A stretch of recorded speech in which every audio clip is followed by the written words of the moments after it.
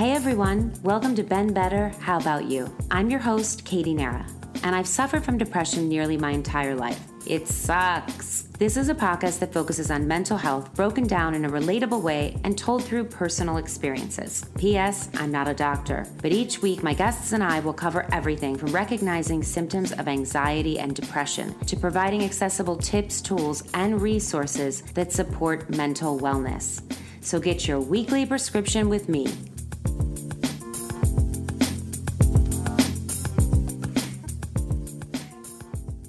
Hey everyone, welcome back to another episode of Ben Better, How About You? I'm your host, Katie Nehra, and today we have therapist Sheva Rajaee joining us. She is the founder and director of the Center-for Anxiety and OCD in Irvine, California. Welcome. Thank you so much for having me, Katie. Thank you for being here. So I feel like I need to come to your center. I've been reading your book, and you have spoken out about your own OCD. Yes. And something that really resonated with me was you talked about as a child, the stuffed animals and how you would line them up it was a ritual at night, right? Yeah. I heard you say that and I started crying. I think it was another podcast that was so me. Like I had to have them kind of how this is right now. I'm in a home recording studio and I love to be enclosed and I would line them up around me. And if one moved, I've always been ritualistic in that way. Not the cleaning or washing hands. I'm a very dirty person. I feel like that's why, knock wood, I'm actually not sick because I'm like germs, whatever. My immune system is strong, but I'm very ritualistic. And so I just thought that was interesting that was something you brought up is when you thought back to your childhood, that kind of rang like a bell rung. Oh, this, I recognize this as OCD compulsion. Yeah. And it sort of was for me, this experience of the animals having to be okay also. So it was not only that they had to maybe be lined up, but I remember each of them, and that's sort of typical, kids get animals' personalities. But I was really distressed if one of the animals had fallen on the floor or was sort of not okay. I mean, I remember the experience of walking away from my room, even from a very young age, and there almost being a voice. I remember thinking about it as a voice in my head telling me to go back and fix it.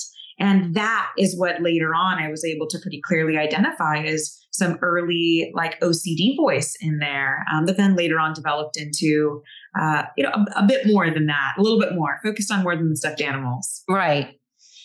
Is that something that you said that's pretty usual? For a child, if they are suffering from OCD, is it normally the stuffed animals or a toy that they will put things kind of their, I guess, ritualistic behavior acted out with? Yeah. I mean, it's sort of what matters to them. So for what matters to children, children become attached. That's totally appropriate for them to sort of become, the animals have personalities, they have life. That's normal. But you'll also see a lot of attachment towards, is my mom and dad going to be okay? Are they going to die in a car accident? That was definitely me.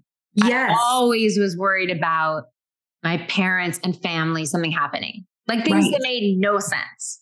I was someone's going to come in the middle of the night and, I never knew anyone that had happened to. My parents are still married and we're very much present. So do you think people are just born with OCD? Because I don't know if it was your book or someone else's book I was reading about all the different OCD tendencies and how sometimes I know a lot of them, or as children, it's ritualistic, to soothe them if there's trauma in the home. But what if you're just naturally prone to being obsessive compulsive? The mind way. Because I feel I didn't even know there was different ones that I want you to explain to everyone. But also reading your book, I was like, what? What is pure obsession? I was like, why isn't my shrink know this? I was I want my money back. I had no idea there was a name for that, where your mind, because that is me. That was really great. And then I Googled it and I Googled POCD and then it was pedophile OCD. Yes. And I was like, no. I was like, that's not what I'm trying to Google. Yeah, it's a whole world in there that I feel like a lot of clinicians, we don't get trained on that in graduate school. We're really not trained on that in our sort of like Really? general.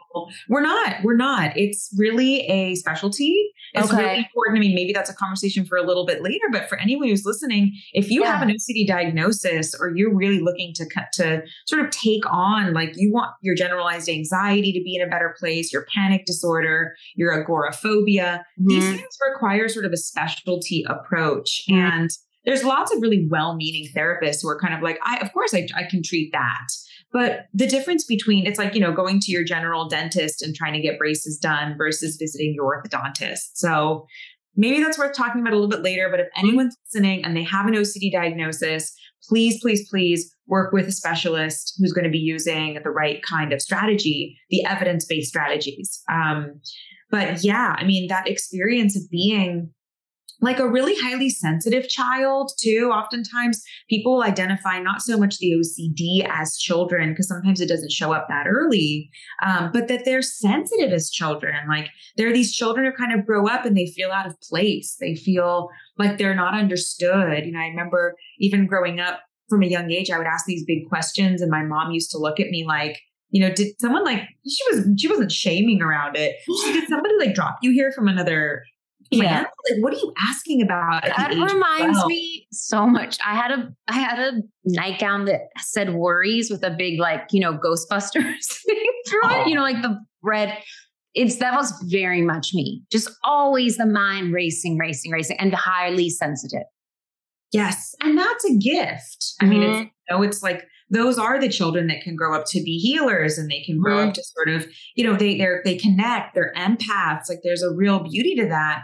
But the other side of the coin is sometimes that's sort of like a harbinger. It's like an early sign of like these kids growing up and them being too vigilant to, it's, I don't like to use the word too vigilant, but growing up to be sort of extra vigilant in their environments. And we consider— What do you mean by that? So for sure. So it's kind of this idea of like, we all want to be, like everybody's worried that we want our parents to be okay, of course. But if that worry is sort of paralyzing to you, especially when you're younger and you're feeling like, I can't go to sleep until my parents get home, or, I am, even as flash forward to an adult, right? And reading sort of my book, it's like, I am super concerned with whether or not I've chosen the right partner, or I'm having these super intrusive thoughts about my sexuality. Am I, quote unquote, the right sexuality? Do I feel aligned in my goodness as a person? Like these questions, when they sort of become overwhelming and they threaten to sort of paralyze our relationships and our quality of life, we've got a bigger problem on our hands. And that's when what we'd consider sort of like the gift of sensitivity can sometimes blend into something that makes life difficult. I feel pretty well schooled in all the different things you can be diagnosed as. And I didn't even realize there was a specialized sexual OCD where you're worried about your sexuality. Is this the right one? Is this, I just was very interesting that your book kind of breaks it down. And especially for anyone listening, it's relationship OCD. Is that right? That's right. And it was because my OCD like goes on high alert, off the charts when I'm in a relationship. Because I'm a control, I want to have control and know the outcome. There's a great line in your book where it's like, it's okay. I have it written down, or something like where just because we don't know something doesn't always mean we should go looking for it. Yes. That's very important. It's a very hard pill to swallow because I feel like I'm very Seinfeld. Like I want to know and it makes me feel better. But sometimes it just can keep going like round and round and round. Totally. You want to keep an eye out for, it's like, when is an answer not enough? And when do we find ourselves continually digging for something? Because I think it's one thing if you're asking yourself, it's normal to sort of be like, hey, am I in a relationship that's good for me? Am I in the right relationship? And that's a typical question. We all sit around with our friends and ask those kinds of questions. But what might tip you off or might tip your listeners off is like, well, have I now asked that 20 times? Well, am I now Googling for 4 hours straight? well, am I now not able to be present in my relationship because I'm so consumed with trying to figure out the answer to this question? Right. Which, like, when we really think about it, it's like, what does it mean to be in the right relationship? What does it mean to be the right sexuality? Or what does it mean to know with perfect certainty you're never going to hurt somebody? Like, can we actually guarantee that to ourselves? We really look at it. It's like, no, these are unanswerable questions for the most part. Yeah. I would love if you could break down just because it was so interesting. Like, I think most people know OCD is obsessional compulsive disorder. Mm-hmm. If you can define that, and then I want to hear MODO, ROCD. I feel like we're saying Real Housewives of Beverly Hills, RHOBC, HOOCD. I just found it really interesting. It's sort of ironic because it's like, you don't want to look for every answer, but for me, it makes me feel better when I know the definition of things. Totally. Yeah, absolutely fair. Let's break it down and talk about just sort of the basics of it. Yeah. Okay, so when we're talking obsessive compulsive disorder, which is an anxiety disorder, it's when your anxiety is now out of proportion to the threat. So relationships are nerve-wracking, but when we're talking about a diagnosis of OCD, we're talking about obsessions, like what if they're the wrong one for me? What if I'm in the wrong relationship? Or what if I'm a bad person? Or what if I'm dirty? What if I'm contaminated? Obsessions, and then compulsions. So some kind of ritual, and it can be physical, like hand washing or organizing or Googling, right? Or it can also be a mental type of compulsion. Like overthinking, people don't understand this sometimes. Overthinking something is a compulsion because you're kind of digging at it. Yeah. So OCD is when you have obsessions and you have compulsions and they're taking away from your quality of life.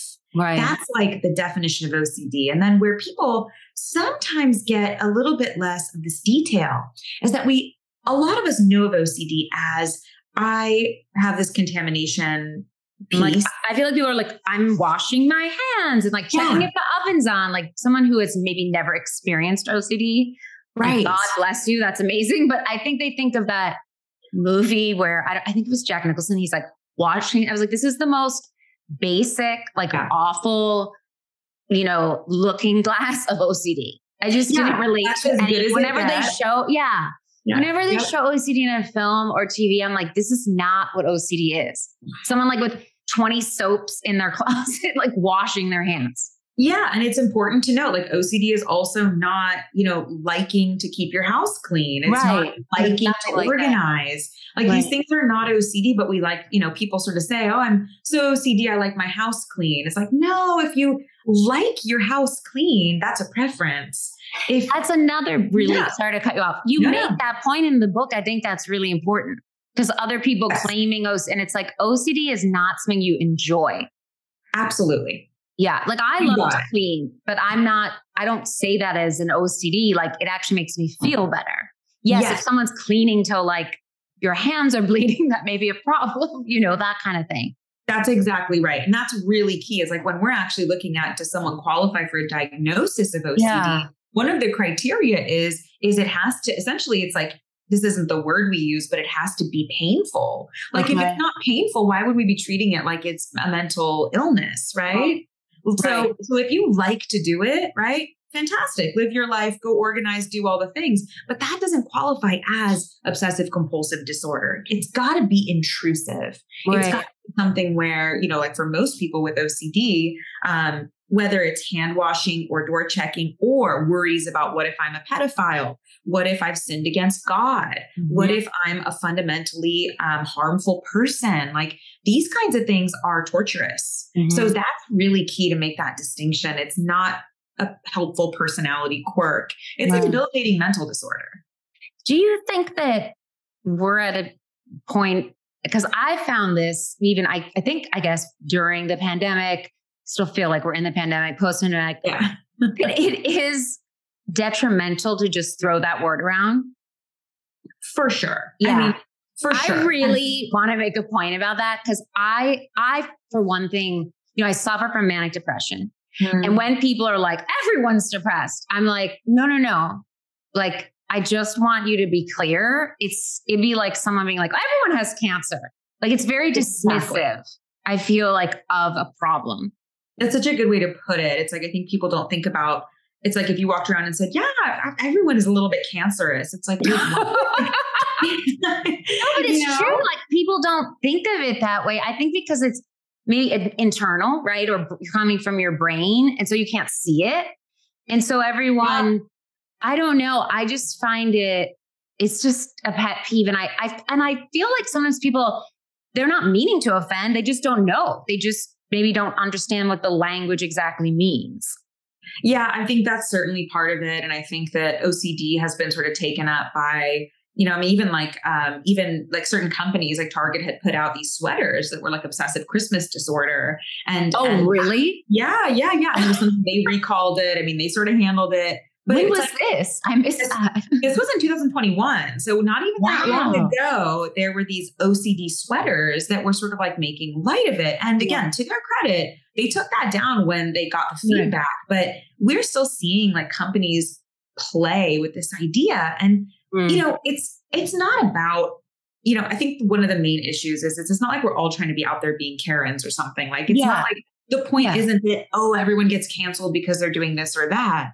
The main issue that I think is important to know is it's like people who legitimately have these conditions are going, oh, well, if what I'm doing is just this helpful personality quirk, or like, oh, it's not a big deal, everybody does that, then they're missing out on treatment and they're not getting access to what could be life-saving intervention. That's why it's a big deal. You know what I mean? It's not just about we're trying to be sticklers about things. It's like, well, we're muddying the message for people who really could get help.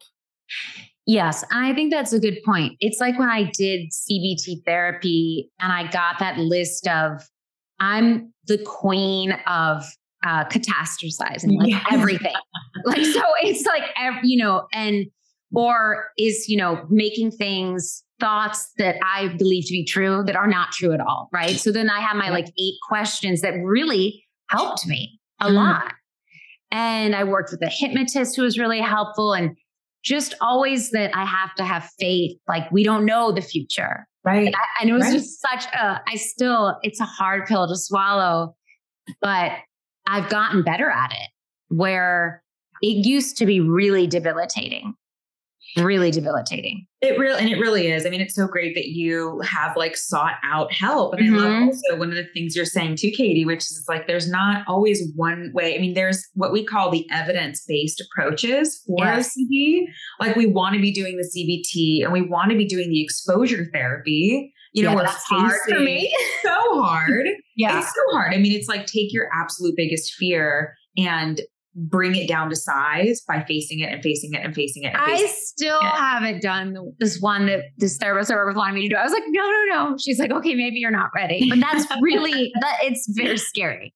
Yeah. Yeah, it is. And also you can, seeking different orientations. Like if you want to sort of work on anxiety through different lenses, that's okay too. You just want to make sure that if you're working on your OCD, you're talking to somebody who understands OCD. And I think there are a lot of people who will go, I mean, even to their medical doctors, to their psychiatrists, and say, hey, I'm having this thought. The thought is saying, what if you kill somebody? Right? And immediately, and this is heartbreaking when it happens, the police are being called on them by these medical professionals because they're not catching the difference between somebody who genuinely wants to be harmful, right? Versus somebody who's having these painful, intrusive thoughts of what if I could do something harmful? There is a world's difference between that sounds like not a great psychiatrist or psychologist that can't differentiate between that. It's just, I say so much crazy things to my psychiatrist. I would be like, locked up, key thrown away. But that's scary. Yeah. Can you explain what exposure therapy is for those listening that, maybe are thinking about, trying CBT or going to anxiety OCD center, which I think is great because I don't know of that many places that's their specialty. And I do think it's such a specific thing. Yeah, absolutely. Absolutely. So to sort of like key into it, it's like, we have a lot of OCD that looks like I feel dirty, or I'm worried about getting sick, or I'm worried that someone's going to break into my house. So I'm going to check locks and I'm going to wash my hands. And then we have this whole other sort of manifestation of OCD that people don't know about as much, which you alluded to, Katie. It's that we call it pure obsessional OCD. Which I didn't even know, sorry to interrupt, I was just very excited. I didn't even know there was a name for it. Right. Right. And it's this whole like other, I mean, I want to call it another world. It's all OCD, but it's rarely talked about, rarely seen. Certainly it's not the thing you're seeing on TV, even though OCD is portrayed in the media. And this is where people are worried about those sort of things we've been talking about. Like I'm actually using a lot of examples on purpose in our conversation today, because these are the ones we don't hear about as much of like, what if I looked at that baby's butt as it passed by me? What if I'm a child molester? Yeah. Like really scary stuff. Or like, I used to worry about when I would babysit these kids, I was like, what if they all die? Like that sounds so dramatic, but I would be like, Mom, I can't babysit anymore. Obviously I wasn't going to do it, but I would just, my mind is such a strong muscle and it would just start going round and round and round and round. And I think people and kids, maybe even kids, adults, all ages, genders can have these thoughts and they're scared to maybe tell someone because of what you just said earlier, that someone's going to call who's not experienced enough to recognize, oh, this is a compulsive thought and this is a fear. And this is, for me, I learned that it's my way to try to control something that's out of my control, whether relationship or, so I'm like, I'm going to control the way I'm going to do this and like my hair and this and that. And it's in the end, it just keeps going unless it kind of gets worse, but at the time you think it feels better. Totally. I mean, and you're speaking about a lot of what we get to in treatment and a lot of the work we do. So, I mean, exposure therapy is treatment. So I'll fill in what you're saying because it applies. It's like, what are we exposing ourselves to? We're exposing ourselves to the feared scenario, which might be something like, okay, well, what if you happen to pick someone, marry them, and then, you in 5 years, you're like, I made the wrong decision. I'm actually not attracted enough to them, or they're not smart enough, or we're not compatible enough, just to take an example. And you end up getting a divorce. And it's really difficult. It's really painful. Maybe you are in pain for many years after that. People go, oh, I really don't want to feel that. So instead, I'm going to do all these compulsions on the front end because I need to be 100% sure I'm picking the right partner because I never want to go through that. Right. But that's an attempt to try to control reality. And it's not to say we will get divorced or whatever. We're going to do the best we can, but we can't control life. And so a lot of exposure work is to sort of work with a client and go, okay, well, let's take that possibility of the divorce, for example, and take the wind out of its sails, like knock it down to size. It would suck. It would be incredibly painful. And it's also likely that you would cope. Right. Yeah. Plenty of people go through divorce. It's really painful. It doesn't have to be the end of the world. Can you gain that strength in yourself so that you don't have to grip onto life, right? So that you can keep your hands open a little bit.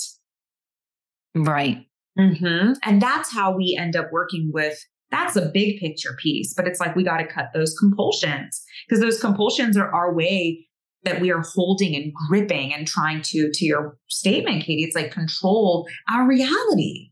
And instead we have to let go and trust ourselves. I will say, I love this quote. I'm going to butcher it just a little bit, but it's this quote around, the bird doesn't trust the branch it's sitting on. It trusts its own wings. Oh, okay. Yeah, that makes sense with everything we're saying. That's our goal. As like, we're going to be okay no matter what, even if our branch breaks, even if our parents die in an untimely manner, even if something bad happens, can we trust ourselves? Right. And do you OCD is the other sort of, I guess, flip side is it can be very useful. Like my psychiatrist is always saying it's rare because you have ADHD, but also OCD. And he said, normally that's it, and they're both pretty extreme. So you're able to do things that that maybe your average, I'm saying average, not in a bad way, person with ADHD maybe couldn't accomplish. Mm-hmm. Like I can obviously anyone, I shouldn't say obviously, but for those that don't know, if you do have ADHD, some have the ability to really hyper focus. Right. So the flip side is I can hyper focus, but then also I can really obsess about something, like maybe it's doing research for an interview. So it can be confusing where it's like, well, when do I stop? Mm-hmm. And what would you say to if you had a patient like that maybe didn't know whether the OCD was, even if it felt good, it's like, when do you know, like, oh, this is not, I need to stop doing this?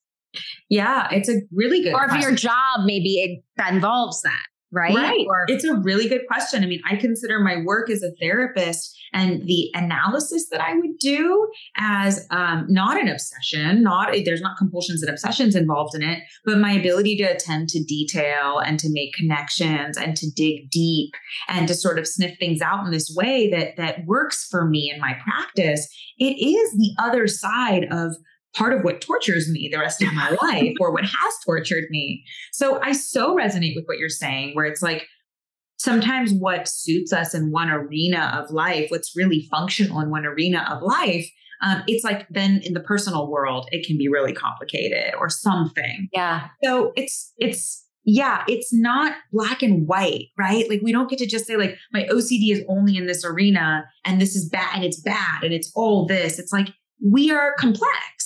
So who we are, like these brains go around with us everywhere. And I don't know, it's like, I don't consider my attention to detail at work a facet of my OCD. I consider that part of my personality and you care about your work. Exactly. And my brain is really detail oriented and that works for me here. But when it comes to my relationship, if I get too detail oriented, I'm picking my husband to pieces. I'm like poking at him too much. So I think, we have to be nuanced around like, I'm going to treat that because that makes me uncomfortable. That causes me distress. But this one, I'm going to let it ride out because it's working for me. Right. That's a good point. You mentioned is it pure obsessional OCD? That's the thoughts. Yeah. Yeah. Where that just keep going.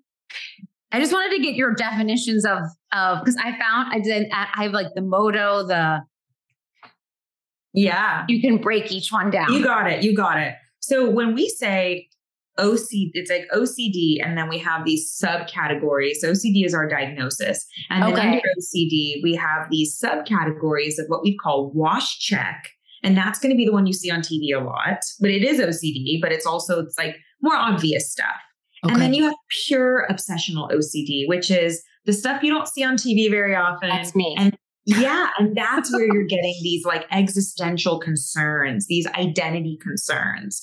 And they break down into, there's lots of ways this can manifest, but I'll go through a few of them so you can kind of hear. There's sexual orientation obsessions. Mm-hmm. So it's like, what if I identify as gay, but I'm like truly straight and I'm in denial? Or the opposite. What if I identify as straight or cis, but I'm truly gay, or I'm truly, I'm meant to be a different gender?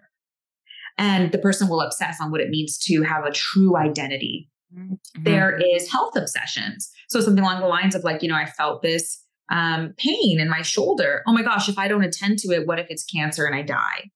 There's relationship. That was you in college. Yes, it was. Exactly. Yes.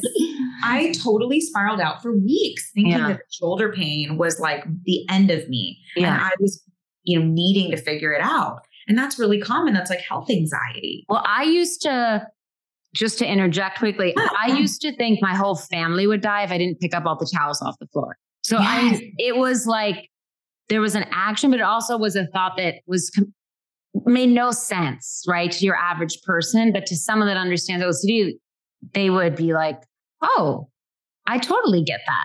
Yeah. And you were essentially afraid of harm coming to them. Yeah. You were feeling this sense, which is really common for people with anxiety disorders, of like hyper responsibility. Like not only could they be in danger, but it's up to me to do something about it. The towels are the reason or something. And I had to leave all the towels on the floor for like, every time I left the house, it was so hard. But then now I can do it. But it was hard. And they didn't die. Yeah. Yeah.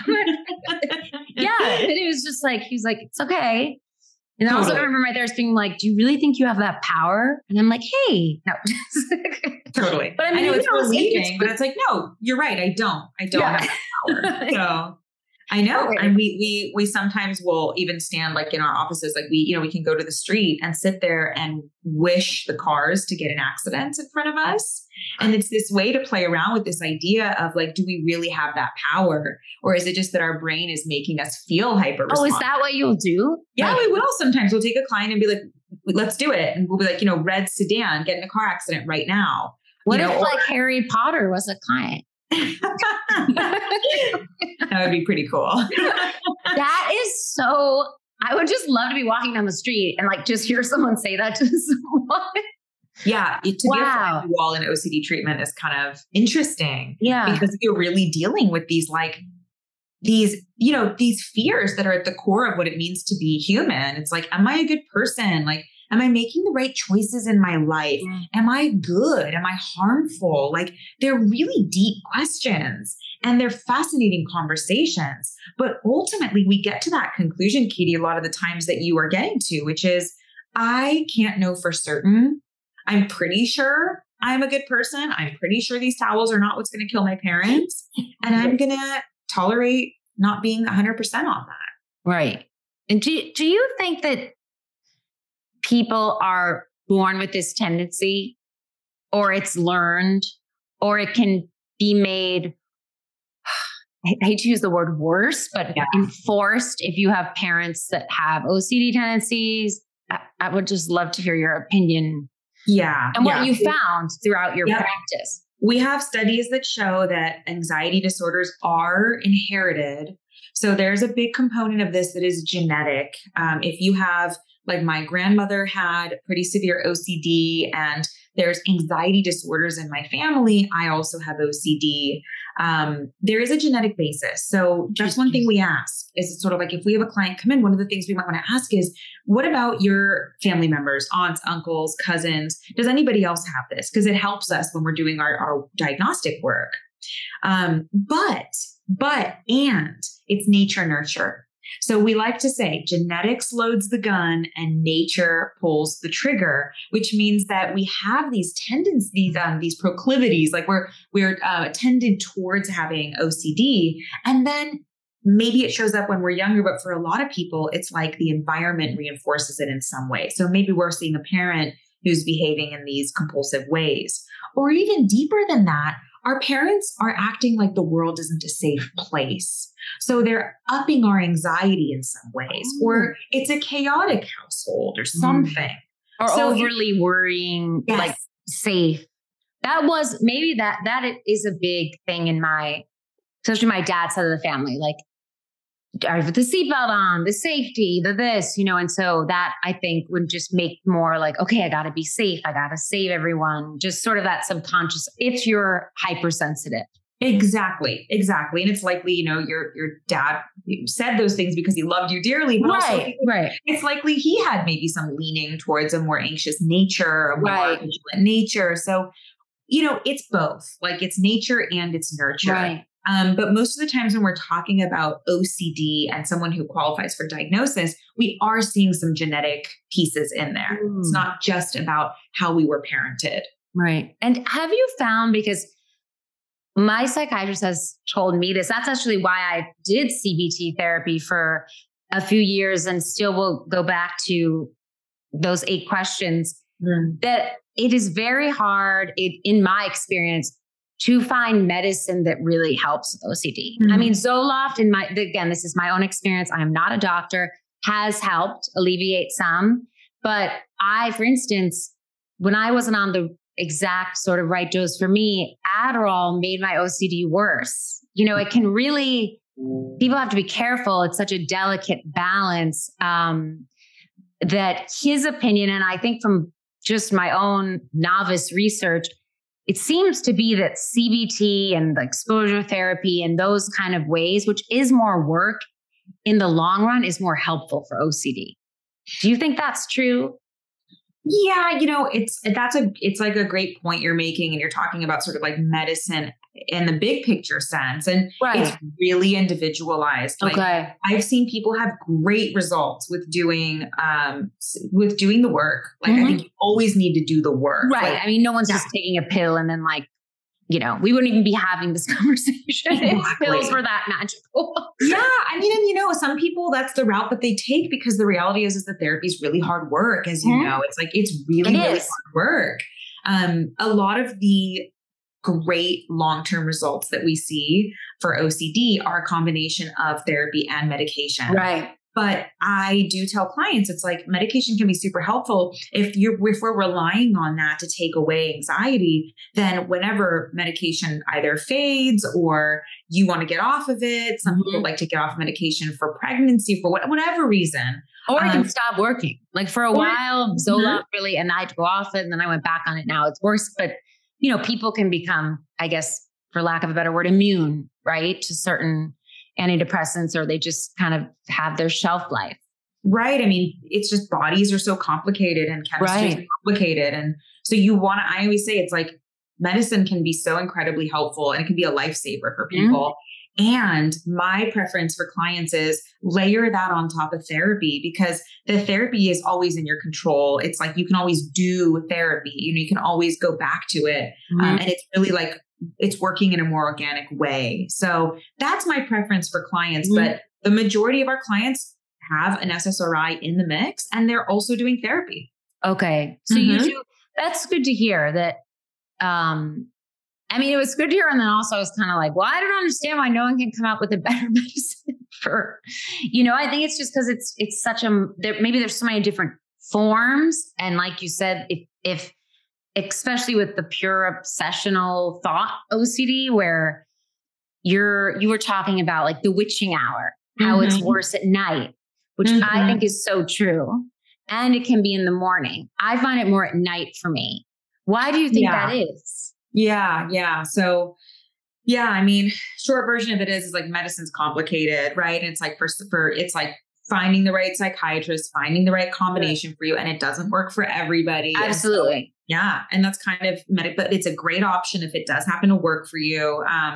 Zoloft has helped. It does. I will say it really does help with the OCD. It was much worse before, but it wouldn't be working as well had I not done the work of the therapy that I'm continuing to do. Totally. And that's the case I see like time and time again. So I love that you're combining those things. Yeah. To your question about the witching hour. Isn't that what you called it? Yeah, absolutely. Okay. The witching hour. And then I even have something where I talk about is like the witching hours, because it seems as if the anxious brain, just like there's something that starts happening in the evenings and it goes all the way until the mornings. And it's like, if you get up to use the bathroom in the middle of the night and your brain is just not in a good place. And really what's happening is we're more sort of like offline, like where our brains are not like our prefrontal cortex, which is sort of where our rational thinking is sort of offline. Like we're resting, our brains are resting, they're regenerating, but it also means we're more prone to having these kind of weird, dark evening thoughts that come in. It's like, I've never had weirder thoughts than at 3 a.m. when I'm going to the bathroom to pee. Like, it's just like, and I have a 7-month-old now, and I was recently pregnant. And your sleep must be all over the place. Then. Exactly. And the weirdest thoughts I have are like when I'm in the middle of the night and my brain is just like, are you happy? Like, should you change everything? And I always remind myself, and I tell my clients and anybody who sort of follows me on social media, it's like, do not take those thoughts seriously at that time of night. Like wait until your brain is back online again. We also know cortisol levels are really high early in the morning. So it's like, I just like to put a little bit of a boundary around like the things my brain says before I go to bed all the way until when I've like woken up and my brain is turned on. Just disregard those. Just sort of be like, yeah, brain, I hear you, but I'm not going to get into this. And if it happens to still be something I'm worried about in the middle of the day, I can decide if I want to take some time on it. Yeah. Yeah. For me, early morning, not so much, but definitely nighttime. It's like, that is definitely my witching hour where you have to be careful. And for me, I'm like, okay, I need to like set this on a shelf. I just sort of think of like, let's not worry about this right now. You know, that's hard to do, but it is exactly the right move is to be like, I'm not going to look at this right now. Like, even though it's important, and even though my brain's sort of like, no, but this is do or die. Like, I'm just going to go to sleep and I'll look at it tomorrow. Yeah. And I think it's important too for people to have helpful rituals that they know they can go to, whether it's, oh, I'll walk my dog, or I'll read my book, or I'll watch, you know, this TV show or this movie that is kind of self-soothing to me, right? Like, I was recently watching that Dahmer show. I was like, why am I watching this? I don't know why. Talk about brain. I was like, oh my gosh. Binge watching it. I mean, it was so, I was like, is it good? I haven't seen it yet. It is, but it's so dark. But I like dark crime. But this is like, it's really dark. It's really dark. And so then my mind's just like, why are you watching this? You want to watch, like, you know, it's pretty dark. It's pretty dark. It's so good. And I love the actor who plays him, Evan Peters. I think that's why I thought, oh, I'll watch this. But I think because it's so good, it makes it feel more even like real, right? Like, it's totally where something like Dexter, where he is playful. Well, it's campy, but also the people that he's murdering are horrible people. Jeffrey Dahmer wasn't like that. So that's what makes it like I'm like, no, I have to like fast forward through so many scenes. I'm just like, I don't want to see that. So yes, be careful what you watch before you go to bed. Yeah. And I mean, I think it's a kind of a good piece to like tail off of that too, of like, there's so many things we can do to help manage our anxiety better. Like you're saying, it's like, have a quiet down ritual as you go to sleep, or like, don't drink as much caffeine, or don't watch your alcohol intake. And that's all really good advice, and I will give it. Right. But I also think it's important to note, like, you want to watch the Dahmer thing. Like, yeah, maybe you just are a little more anxious, and that's okay too. So we do these, or just fast forward, you know what I mean? Just fast forward it, right? I mean, it's like some weekends you want to go party with your friends, and you're going to be drinking a little bit more, and you are, you know, alcohol is a depressant, and you might feel a little bit jitty on Monday, and your anxiety might be worse on Monday. And it's like, the answer isn't that we need to perfect our schedules so that we never feel uncomfortable. Like, maybe we feel uncomfortable and we have a bad day, and that's okay. Do you find that alcohol, I know that, yes, it's a depressive. Do you find that makes people's OCD worse kind of after they've drank too much? Yeah, it does. It does. Especially, I mean, I'm not talking about maybe just a glass of wine or something, but if you have like a day of heavy drinking, and, you know, the next day, many clients will report that it just sends their brains spinning. Wow. It's harder the next day. And that doesn't mean you don't ever drink. I mean, unless that happens to be your deal, you know, it's like, you just do a cost benefit analysis. You know, it's like, I don't think drinking every night is the move. And people might want to see the cost benefit analysis.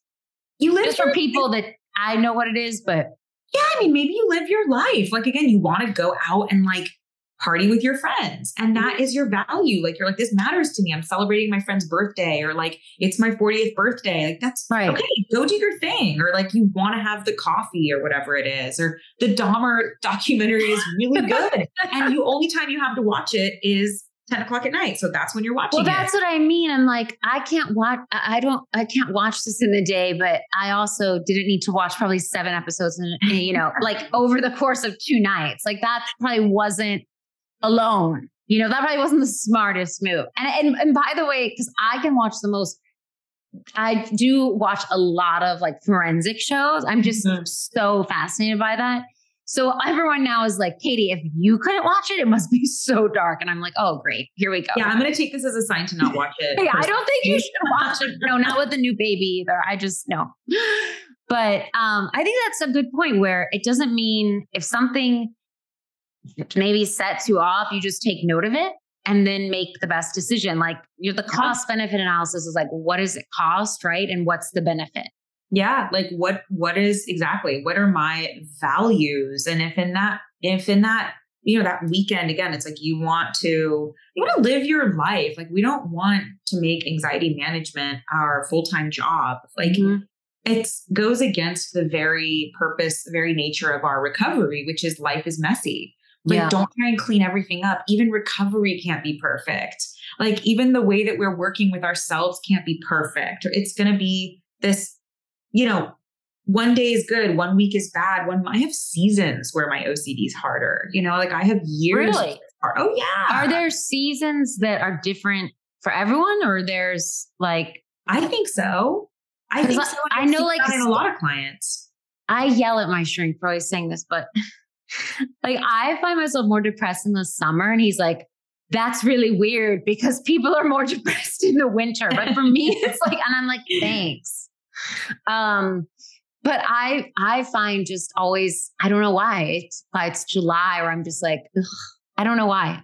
Yeah. I think that everyone more time on your hands, or like there's something about summer that's, I don't know. It's like we have this pressure to make it amazing or something. I don't know. There's a lot of things that could be going on, but yeah, we're just so complex. Like who knows why? I think it's just fair to say like we're human beings are so interesting and complicated, and recovery is we're not robots. It's not like, yay, I did the things. I'm never going to feel anxious again if I just don't drink the coffee. It's like, no, life is going to find some other way to F you up. And so it's better to just develop your wings, right? No, absolutely. Where do you think if someone suffers from perfectionism, but neither of their parents were like perfectionists? I'm talking about myself. I'm not trying to be like, my friend, wink, wink. Where does that come from? I'm really just using this for my own therapy session. Yeah. I mean, like, I know that's such a general question and you could answer it so many ways.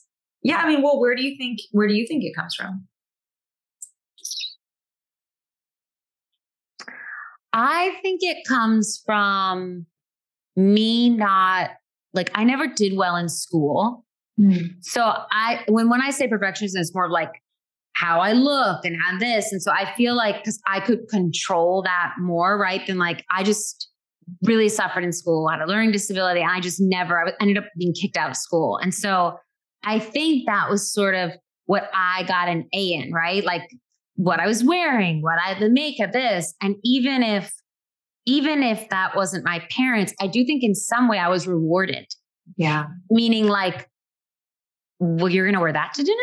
Like, oh, you're not going to get dressed up. And then you feel this pressure, or I feel this, and it's sort of like a self-fulfilling prophecy of, well, everyone's going to expect me to like be having the newest thing. Mm-hmm. And it just becomes so exhausting. Like I remember a few years ago, I was like, I can't do this anymore.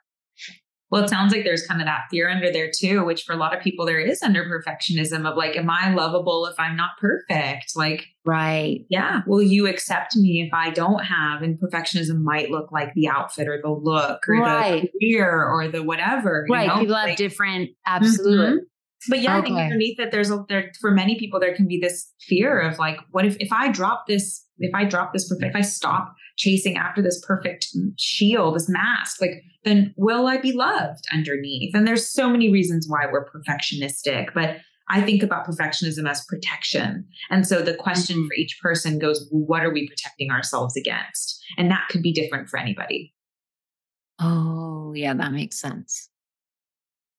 I like start crying. I'm like, no, I think also you mentioned MODO. Is it MODO, right? And that stands for the myth of the one in the relationship.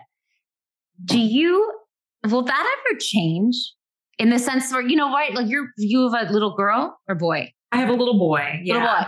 Okay. So maybe it's not so much as a little girl, but you're reading the fairy tales and you're reading and that we won't is that narrative changing at all for children? I mean, I think that it is, it's like we thankfully we're getting some better models of what relationships. I'm thinking of like Frozen, like even Frozen has like a storyline where like Prince Charming turns out to be kind of like not the best guy. And I like that they're subverting the sort of like Cinderella narratives in a lot of Are they? Like, I feel like by the way, probably be weird if I was like, oh yes, they are. Like, I don't have children, but I'm watching like all these weird relations. Yeah. I mean, they are. Cause rightfully so, like, companies, they've gotten heat for this kind of messaging. So yeah, I do think it's happening, but at the end of the day, like the myth of the one is this idea. It's like this really deep cultural idea that like, we are going to find the right person and life is going to be good. And it's really addictive. Like I'm using that word really lightly, but like it is addictive to think like there's this escape hatch to suffering. And it's just like, find the right girl, find the right guy, find the right thing, find the right job, like we're really into that idea. And like everything will be great. Yeah. It makes people money to have you believe that if you just find the right person or wear the right thing or be the right this, like we're very into that idea. And then people get really disappointed when they marry someone or whatever, they partner and they're like, you're not saving me, and that's where a lot of divorce comes into play. And people go, well, I love them. I'm not in love with them. And a lot of the goal of my book is to challenge this and say, relationships aren't about being saved and they're not about finding the right person. They're sort of like spiritual vehicles for us to become our highest selves, but it's not easy. Right. It's like the least easy thing.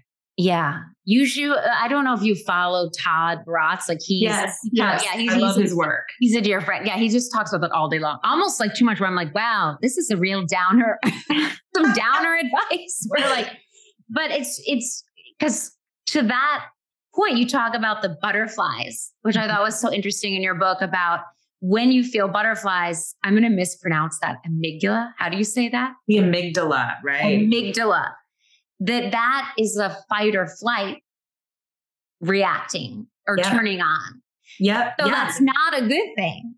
She's kind of a downer, guys. She's killing like you're falling in love butterflies. I know. I so felt that. Like there's so many spots in the book where I'm like, I promise, like I am a fan of love. I am into it. Like I'm not here to just rain on everyone's parade. I'm actually here to like save love in this is my own justification. It's like, it made sense.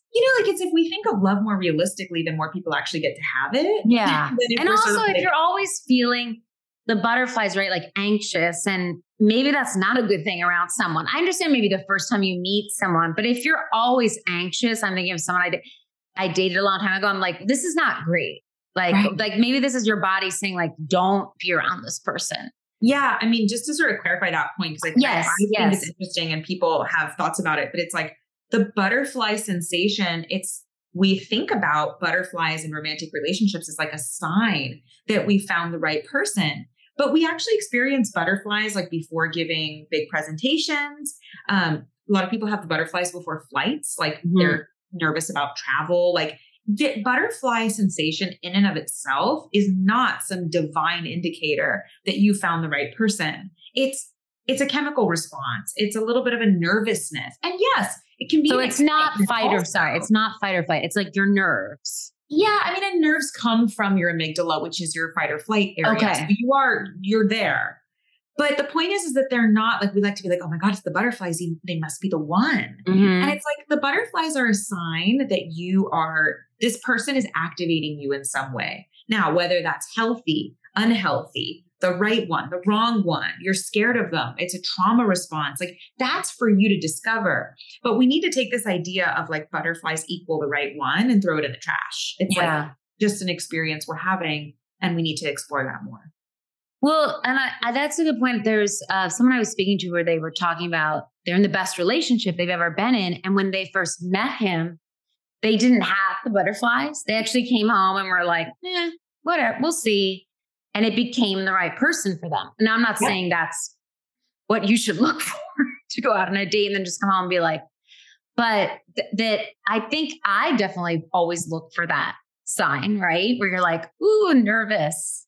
And maybe that's not what you want. I mean, I think not all the time, right? Right. Well, I mean, look, there's plenty of love stories that started off as a slow burn. There's plenty of love stories that started off with a big blaze. Like, I think the point is that like how your relationship started it's like no indicator of how it's going to end. That's true. You got to put in the work. So yeah, maybe you have a big blaze, but are you going to keep that going? Are you going to develop more than just a physical connection? Like, or if it starts small, like that doesn't mean there's not enough there. Right. There's so much more complexity to this question of like partnership. And that's the point, is it's not that what Hollywood's doing is wrong and it's all about like marry boring people. It's much more nuanced than that. It's like, we've just been sold one version of what it's supposed to look like. And that's true. It is.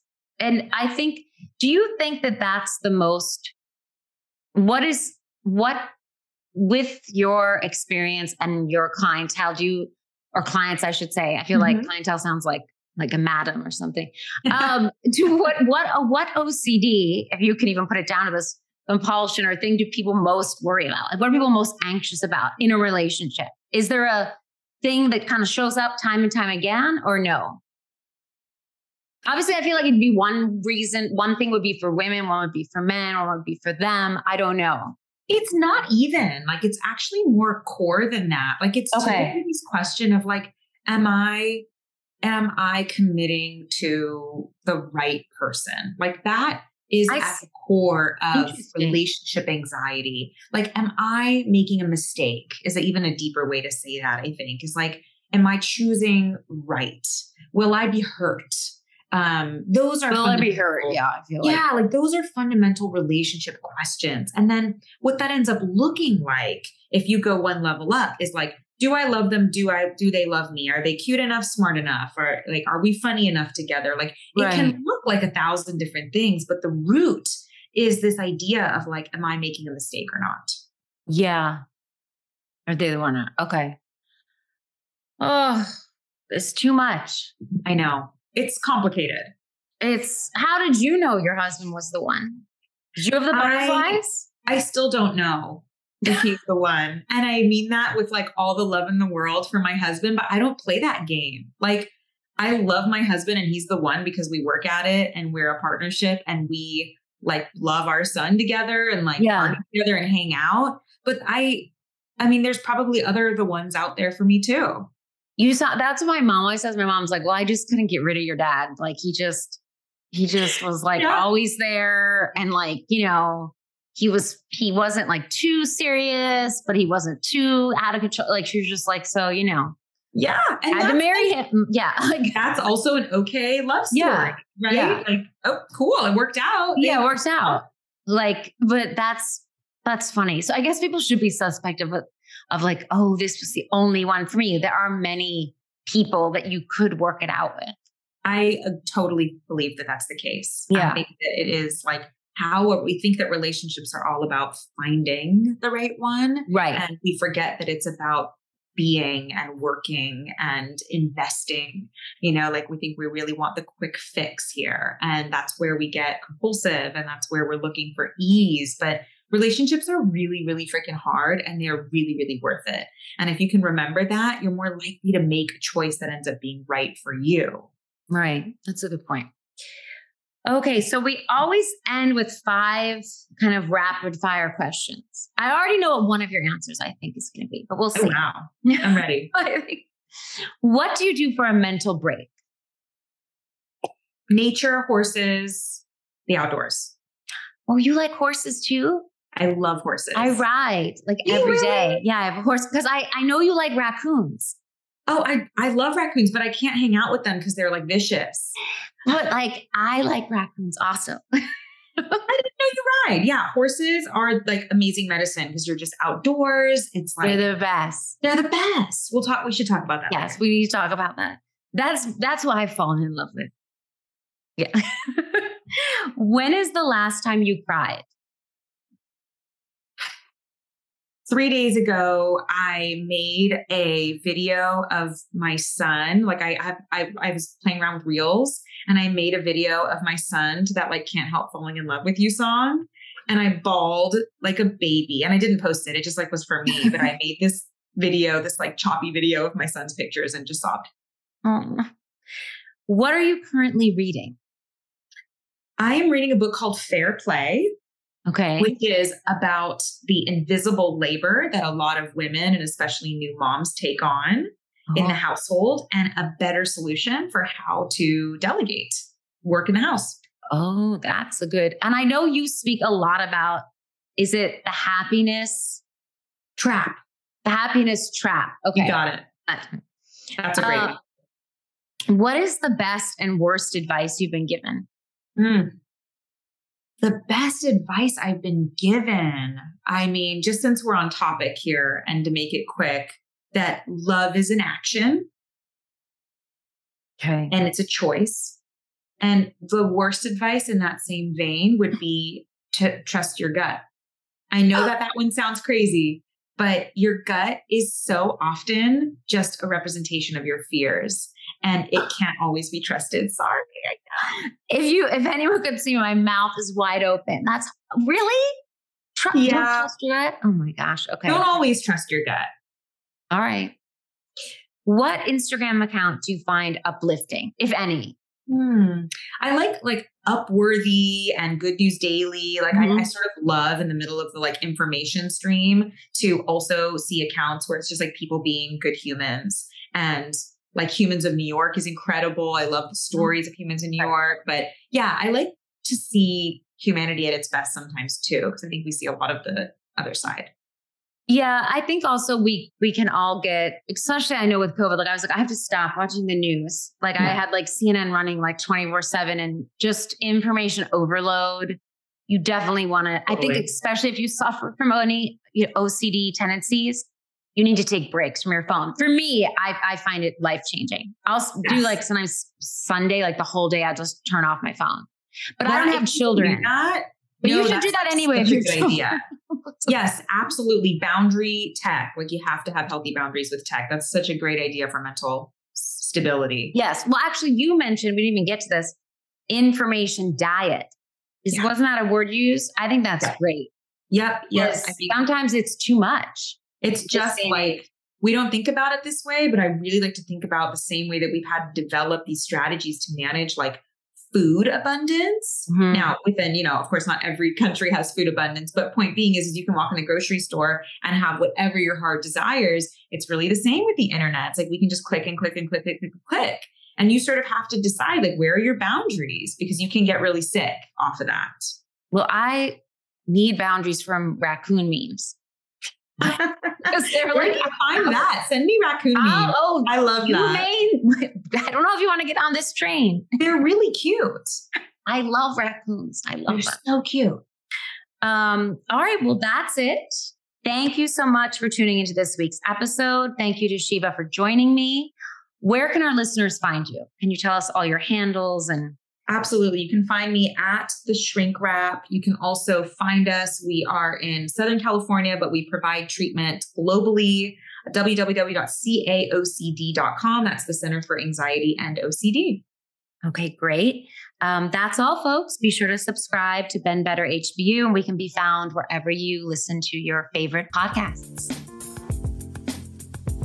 Thank you for tuning in to Ben Better, How About You? To learn more, please visit benbetterhbu.com and check out our Instagram, BBHBU. Slide into our DMs with your questions and/or comments. Also, be sure to subscribe for your weekly prescription. This pharmacy is open 24/7.